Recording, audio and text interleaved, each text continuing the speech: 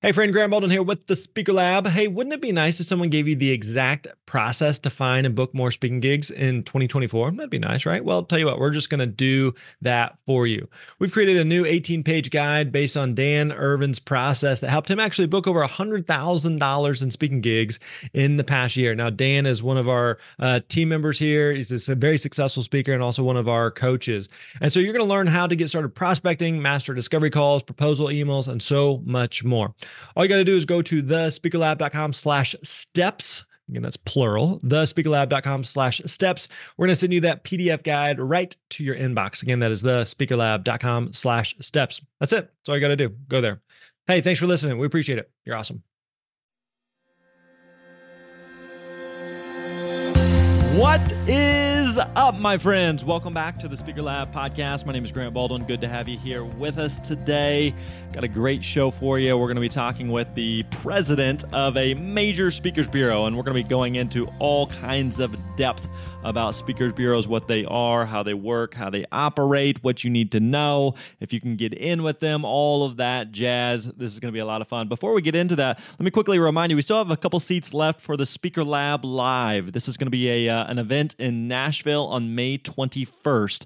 We're limiting it to just 30 people. It's going to be a lot of fun, where we're going to be focusing specifically on your business. So this is going to be a one-day mastermind event. This is again, a small, intimate type of event where we can not only work with each other, our businesses and our speaking careers, but also I can personally work with you. So if you're interested in that, go stop by thespeakerlab.com/live.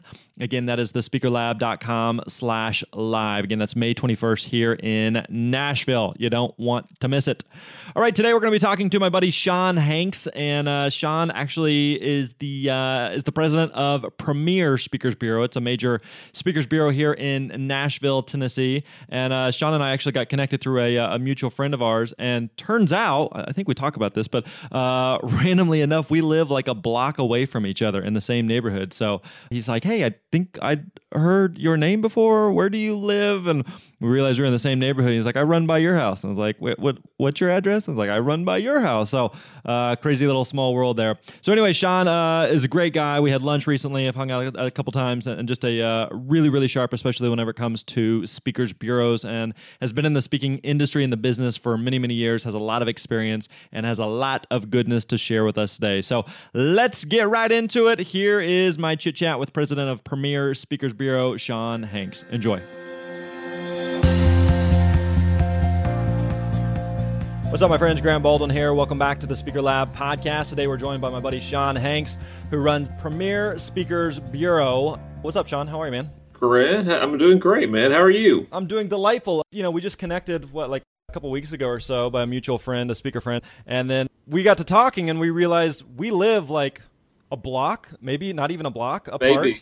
We should hum It's a Small World After All. It really is. Like, if I had an arm, I could throw a rock and hit your house, but I don't have anywhere near that kind of arm. But you're close enough that if I had the right angle, I could probably see your place from ours. So, yeah, not only are we in the same speaking world, but we're neighbors. We're going to pool it up this summer and live the life. That's right.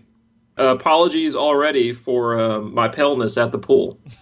You and I might be in the same boat, though. Yeah, we very well could be. We're going to be awkward dads with our T-shirts on all summer. So that's right. All right, people are already tuning out. So you run a Premier Speakers Bureau. So, you know, there's a lot of people that listen to this who are speakers, a lot of people that are interested in speaking, and we've heard about bureaus, and it seems like this magical utopia that just books speakers and just passes out dates. And so just kind of give us a high-level view, like, what is a bureau? How does a bureau even work? Yeah.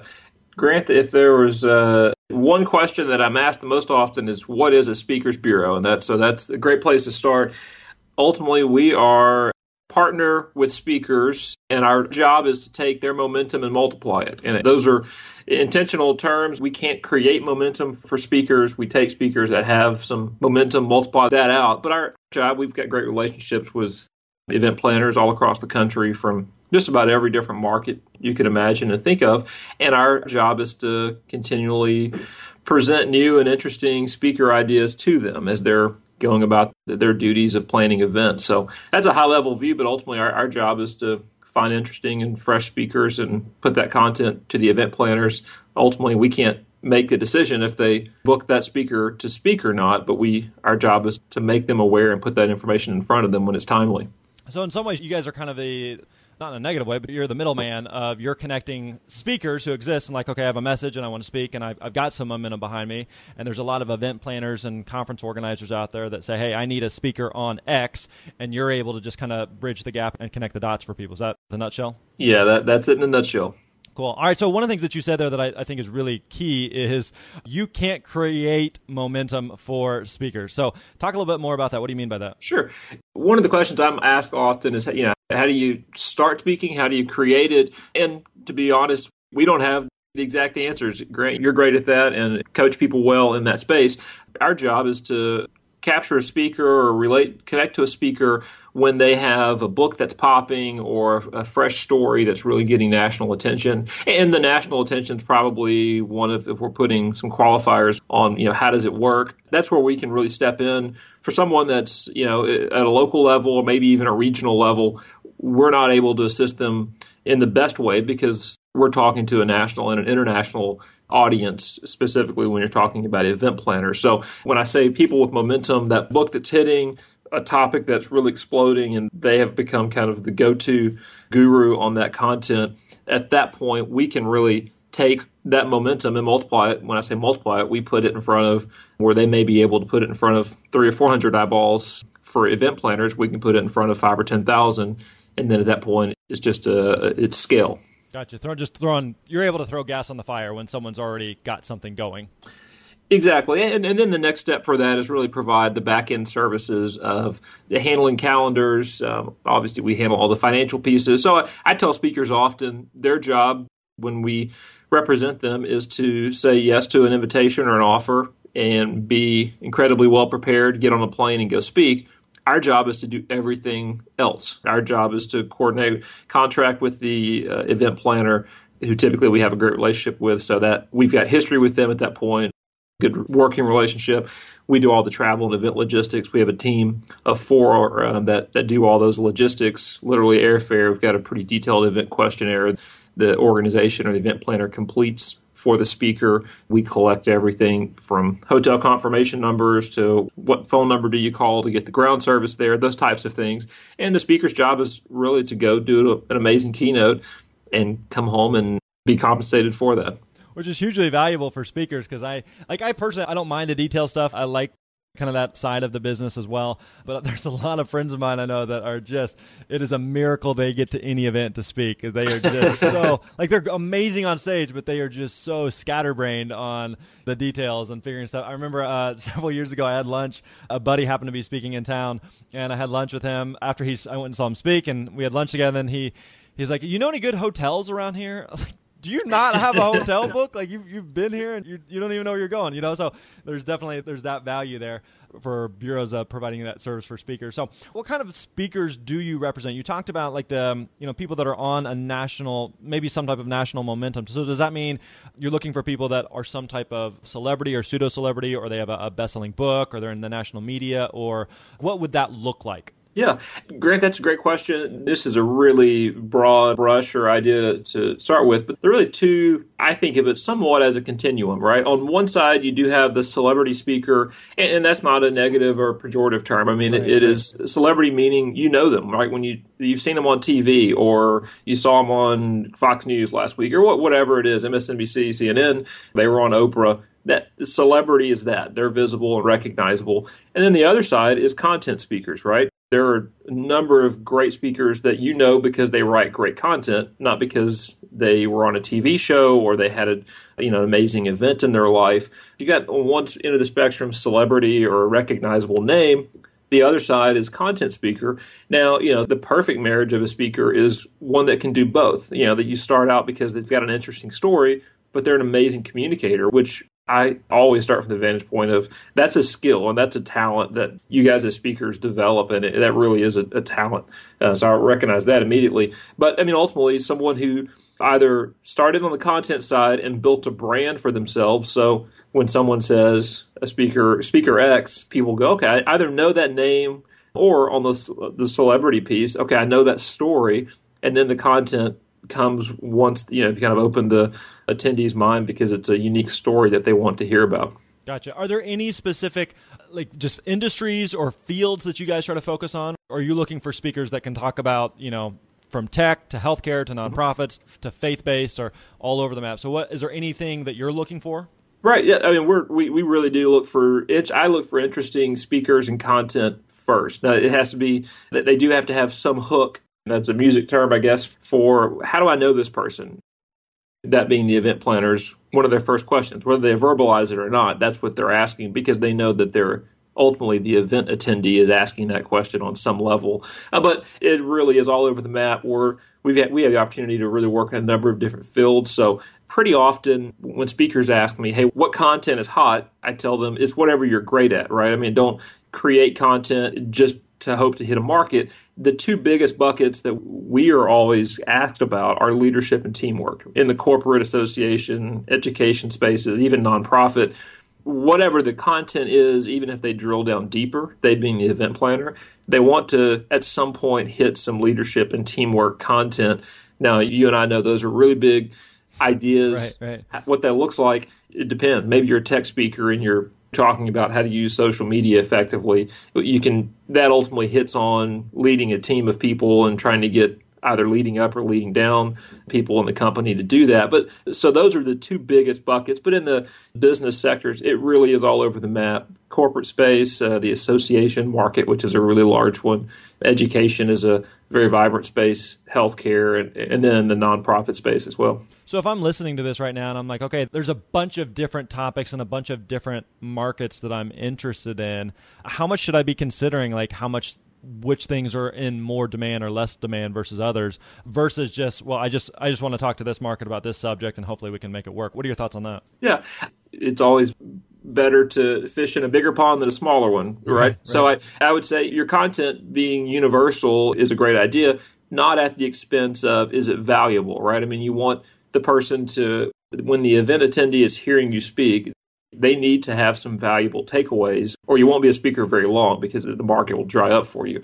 But the more universal the content, and that's the reason I encourage speakers to have 2 or 3 keynotes. I mean, you need to have your fastball that people know you. And when people say Grant Baldwin, there's a certain something you want them to know when they think your name. But it doesn't, you can apply that across several different business sectors. So content, a speaker's hard and strongest content might be focused in the education market, but you can develop some content, not recreating what you would share or the content you're passionate about. You can repurpose that and kind of rebuild it for the corporate market and turn it into a different type of keynote. So I tell you, there are many speakers that are very successful that maybe have 2 or 3 really strong, I call them fastballs to use a baseball analogy, fastballs, but they have morphed it 20% to really work in a university crowd. And then you change a couple of illustrations in a story or joke or two, and all of a sudden that's a corporate presentation. I would totally echo that as a speaker, that there's a lot of stories and bits and things that I know that works. And so I could speak to a college market, but I could take that same talk, tweak a few things, maybe swap out that example or that illustration for this one. And pretty much, I mean, like you said, 80-90% of it works really well in a totally different context or a totally different audience. Yeah, agreed. So you mentioned leadership and teamwork are some of the big ones. Those are ones that are always going to kind of be there. And I know that, other quote unquote hot topics and in-demand topics, they change over time depending on what, just what's happening in the world. But are there any others that tend to come up on a regular basis, things that you're noticing? Those are the two biggest. And, I would say topics, those are probably more umbrellas than they are topics. I mean, there are certainly great speakers out there that speak on leadership, and that's their mainstay. But I would say for most speakers, using that as an umbrella, and then what's your content inside of there? Is it how to manage your staff better? Obviously, that's a leadership and teamwork message, but it's not just leadership and teamwork. You would give some very specific kind of takeaways for how to do that. But sales training is always a strong space because whatever the market, if the market is down, people need to sell more. And when the market's hot, they're staffing up and they're bringing in new team members and they need to train and educate them. So sales is always a very strong space. And then it probably does dig into the specific market. If a speaker said, I really want to just kill it in the college space. Well, that is going to be much more heavy on humor and some of that content. Right now you're talking to an 18, 19-year-old. That content looks very different than when you're talking to a room full of 45, 50-year-old sales leaders. So at that point, depending on the type of market that a speaker would want to get into, that would really impact what their content would look like. Let's talk about the client side for a second. Why do clients come to you guys? Why don't they just go to the speakers themselves? Yeah, that's a great question. Ultimately, I don't know if you're familiar with a speaker named Donald Miller. Yeah. Donald's amazing. The guy's just he has some simple ideas that I think are revolutionary because they are that simple. And I steal from him often his view that ultimately, when you're in any kind of capacity, such as the Speakers Bureau, you're a guide. You're not. Mm-hmm. We're not here to sell anything. We're not the hero in the conversation. Our job really is to spend 5 or 10 minutes on the phone with an event planner and maybe probably do that multiple times, but understand what their need is. If you're an event planner and you Google motivational speaker or keynote speaker, you really will get more results than I think a human could look at in one lifetime. There's a galaxy of speakers there that they look to us as a resource to say, hey, we've done this a few thousand times per year, we're in year 21 now. We bring some expertise and background and experience to the equation.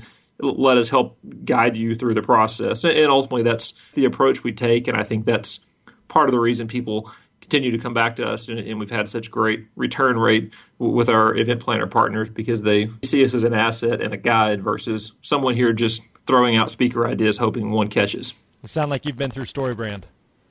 Oh man, we so come in and train our staff on it. I'm that passionate about it. And disclaimer, we represent him as a speaker, but I would be saying the same thing to you if we did not, and I was just a fan. His content is pretty remarkable. Yeah, I went through. We're talking about Donald Miller runs a couple-day workshop here in Nashville called StoryBrand.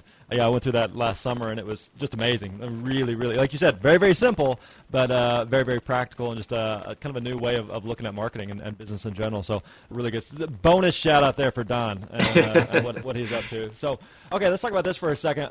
You talked at the beginning a little bit about how bureaus work, but like, how do bureaus get paid? Are they clients paying for your service, or the speakers paying for that? Is there some type of fee? How does that work? Right, yeah, that's a fair question. No, there's no fee on the front end. We do work off of a basis with the speaker, and that's individual to them. And we have those conversations with each individual speaker. But ultimately, the clients don't pay anything more. What we provide is a service to the speaker ultimately. So the benefit to us comes out of their speaking fee in terms of the services of all the back end and everything that we do. But when it comes from the client's perspective, the fees are the same. If you'd call a speaker's office or go through a bureau, the costs remain the same. So one of the things that I think some speakers may have heard of and some speakers may be familiar with is the idea of being exclusive with a bureau. And you know this better than I. Like, how many bureaus exist in the world? Yeah, we're very active in the International Association of Speakers Bureaus. And if you're ever inclined, go to iasbweb.org. The parallel would be National Speakers Association, NSA, in the speaker space. But so I have a little bit of intel just being very active in that organization, being on committees and teams there. There were somewhere in the space of 140 speakers bureaus, and that's international. So quite a few of those are in other countries outside of the U.S. And so there are, of all different sizes, right? I know for me, I've worked with, maybe 4 or 5 bureaus and over the years, and there's some that are mom and pop shops and some that are, pretty bigger operations.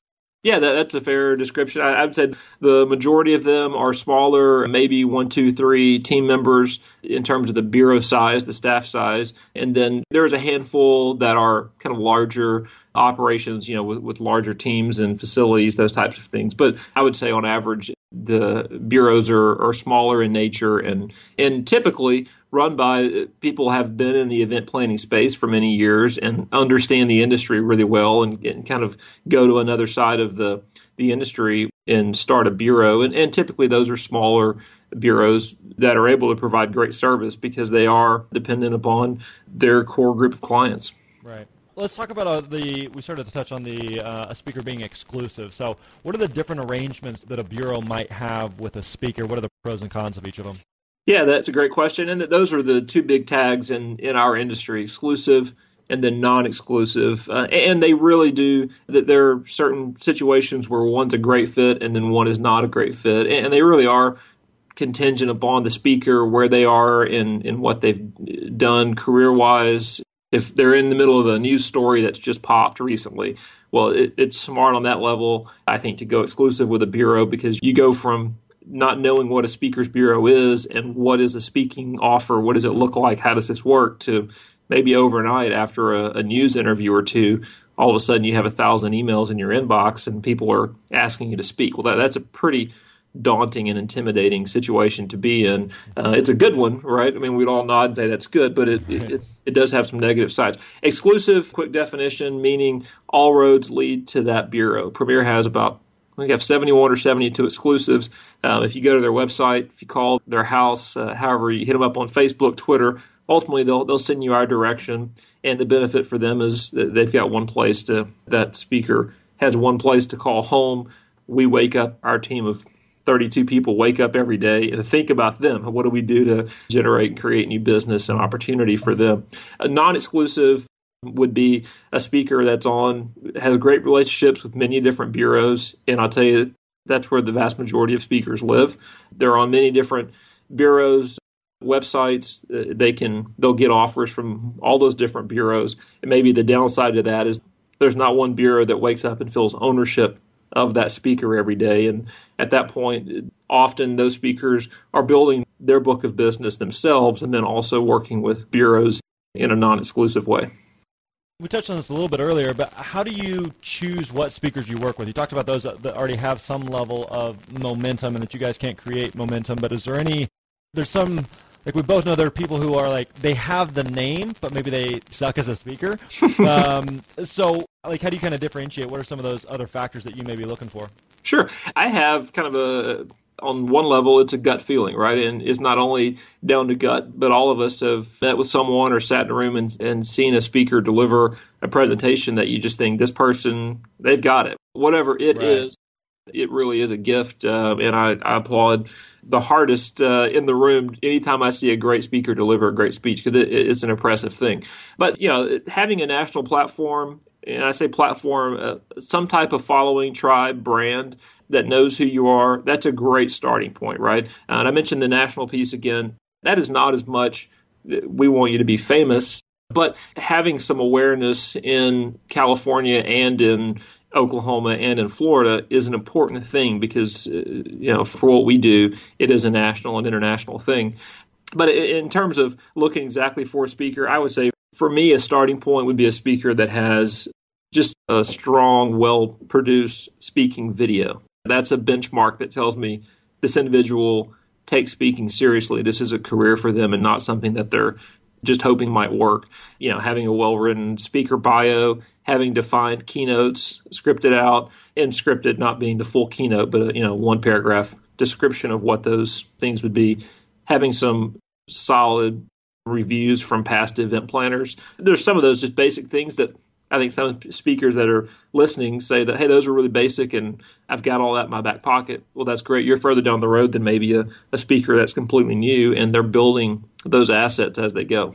Well, it's good I think it's helpful for you to say those things, because I know in a lot of what we're teaching with a lot of new speakers, and even people that are been doing a lot of free things and they're trying to figure out how to get paid or how to get paid more, is the bottom line is you need those basic things. You have to have a video. You have to have a website. You have to have a menu of topics that people can look at. You need some recommendations. You need a bio.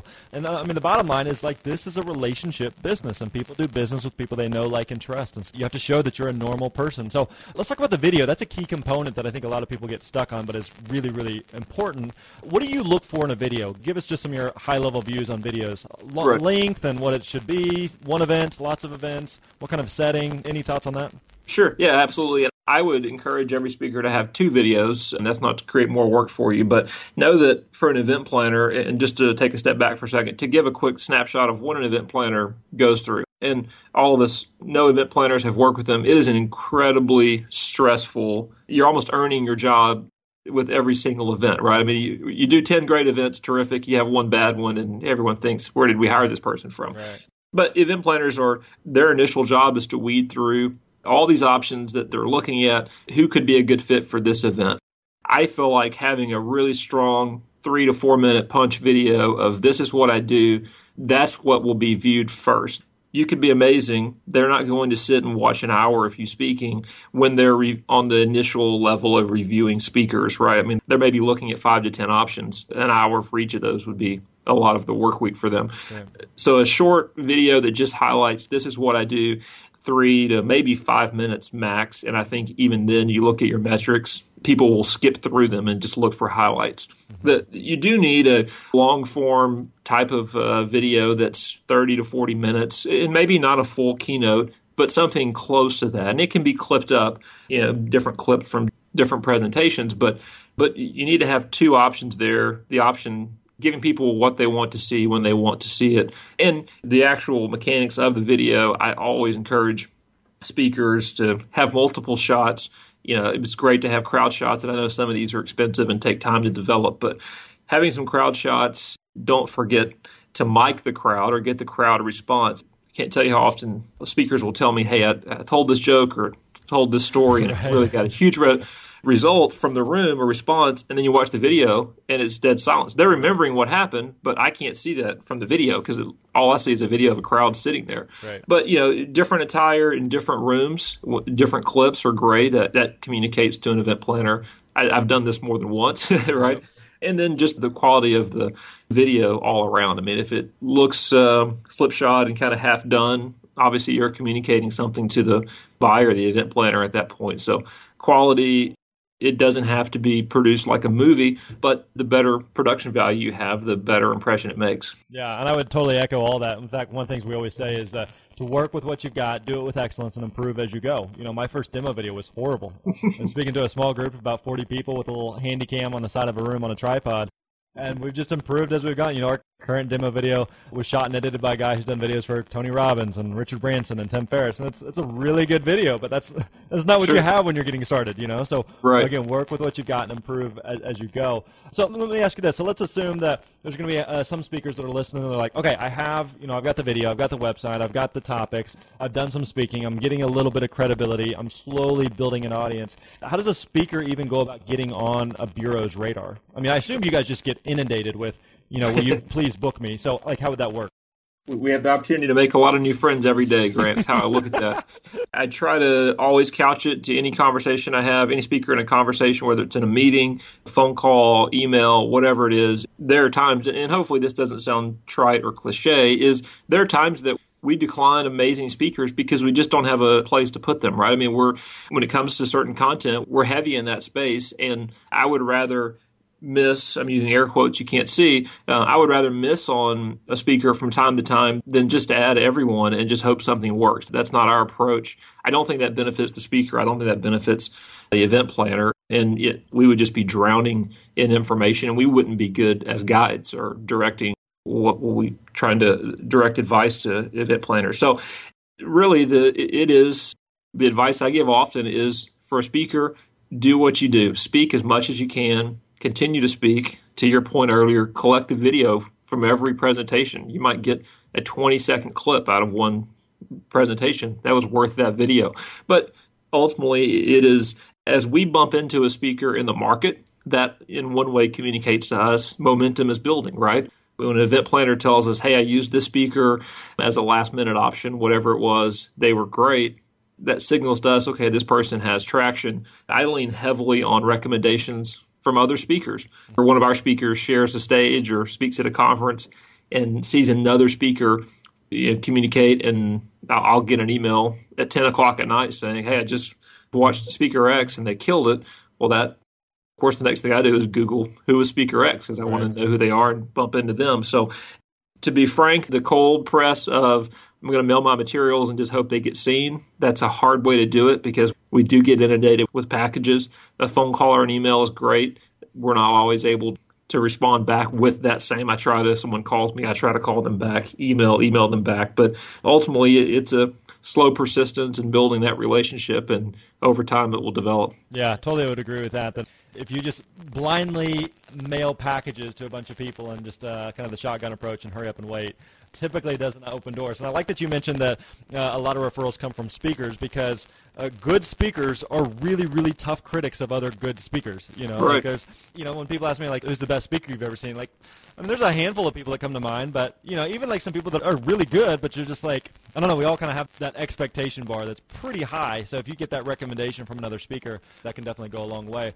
One of the things I want to touch on here is you've mentioned keynotes before. Do you primarily focus on keynote speakers or breakout speakers or seminars, or what are the different types of speakers that you guys typically do business with, or even just in the market in general that you see opportunities for?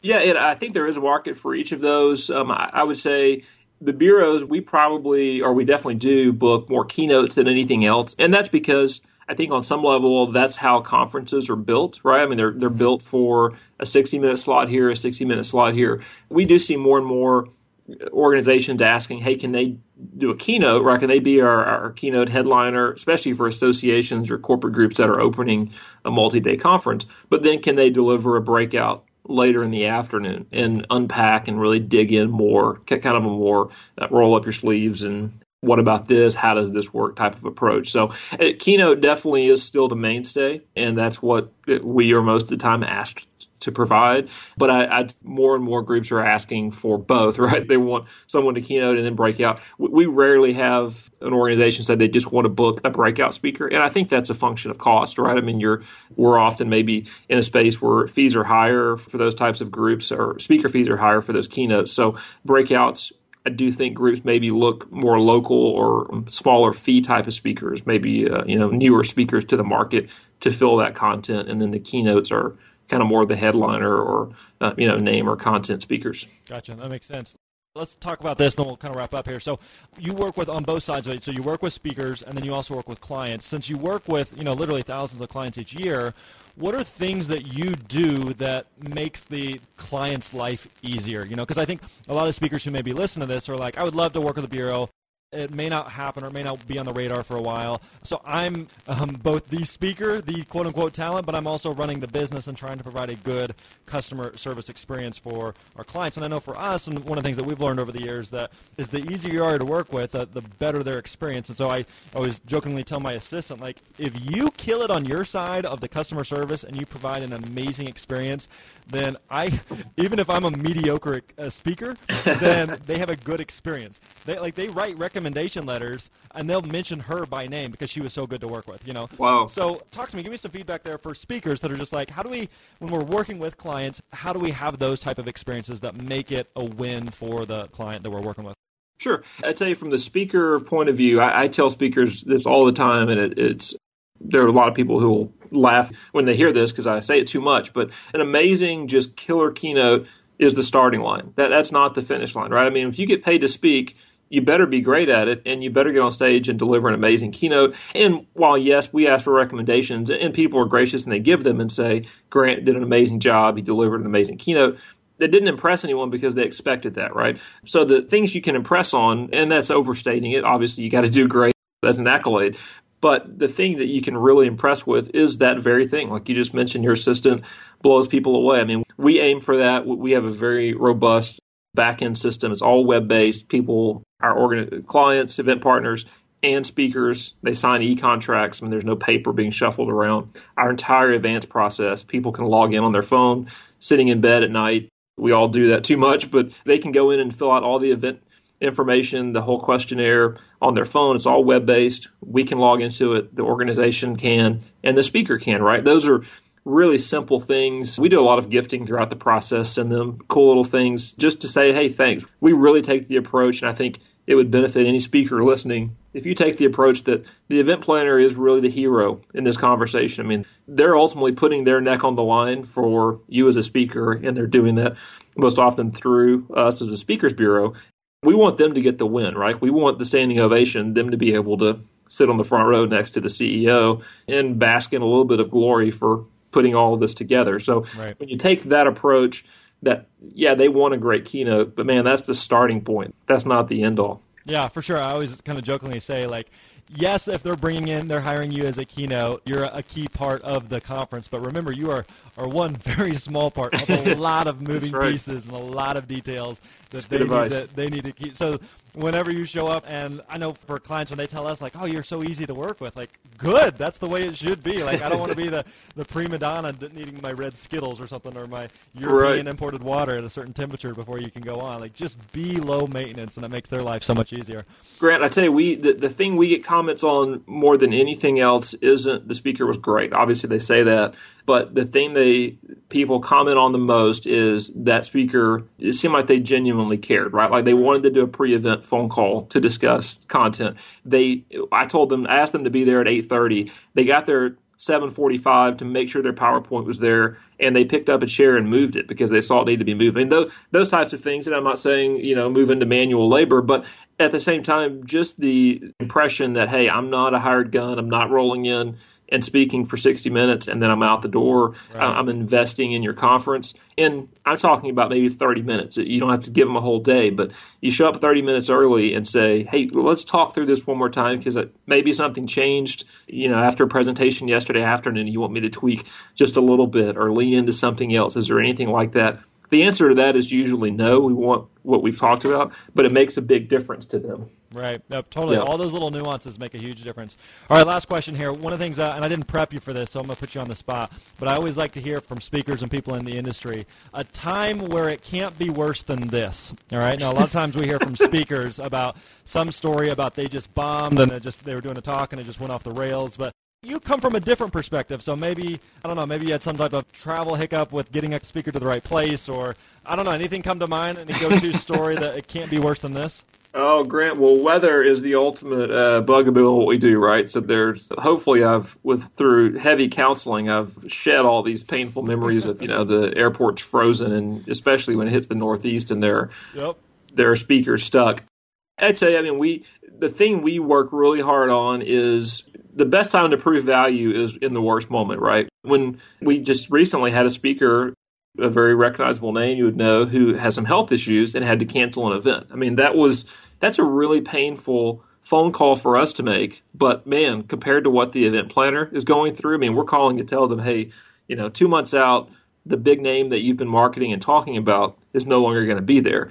Yeah. And, that doesn't happen often, maybe once or twice a year, but out of a few thousand events each year, the numbers just catch you. But, that's the moment when you can shine, right? You can either kind of cower and say, this is awful, or you can say, all right, let's deliver in a big way, and you find a great speaker to step into that spot, and you solve it. And ultimately, that's how you deepen a relationship. And people remember that, right? They remember, hey, 5 years ago, man, you really pulled me out of the fire. Right. I tell you, the one event that comes to mind is we represent a lot of the people in media, a very recognizable media figure you would know, and I won't say his name because it would embarrass him, but had an event in, I want to say it was San Francisco, somewhere on the West Coast, and his plane they had to land in Vegas at about 1 a.m. He was flying through the night to get there. And these are the cool moments where you say, man, we represent some really cool people because we have a team on staff that stands by, and when that happens, you call them and they help you out and solve the problem. The guy landed in Vegas, connected with a car service, got in the back of the car, went to sleep, and drove through the night, showed up at the event the next day. The event planner had no idea. He had delivered a 9 a.m. keynote that next morning, and then he let us know after the fact, hey, I did this. And that blew me away that a guy that certainly you could explain away, hey, the plane was grounded, what are you going to do? But when those types of things happen, that starts out as it couldn't be worse than this. It ends up a great story that you talk about for years to come. Yeah, I've had 2 times where I had to drive through the night, and you do what you got to do to get there. So that means there's times where it's not glamorous, and you just got to show up and deliver. So, well, Shawn, thanks for the time, man. Really appreciate it. Hey, if people want to check out Premiere and what you guys are up to, and even I've always recommended too for speakers, go to a Speakers Bureau site, especially Premiere. They have a great site, but just see what topics they book for and see what speakers are speaking about, just to get some ideas of what's available and what's out there in the market. So, where can we find you guys? Yeah, you just go to premierespeakers.com. It's a simple place to get to, but I tell you, the topics, we try to be very upfront. Content's all there in the front in terms of the topics that are the hottest of the day, and featured speakers, exclusive speakers. A lot of that information is really transparent on the front of our site. Awesome. Well, thanks, Shawn. Appreciate the time, buddy. Yeah, great to connect, Grant. Thanks so much.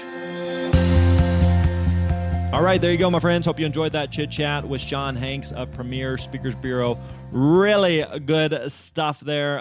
Lots of stuff that we cover there. So definitely stop by thespeakerlab.com. Check out the show notes, links, everything we discussed there. Also, just several free downloads, and we got a free email course about how to get started as a speaker over there.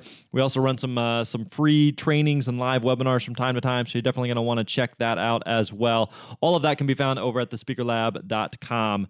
All right, I think that wraps up today's episode. Boys and girls, don't forget about the Speaker Lab Live. Again, that's going to be May 21st in Nashville. You can get all the details about that over at thespeakerlab.com/live. Again, that is thespeakerlab.com/live. We will catch you next time, my friend. You're awesome.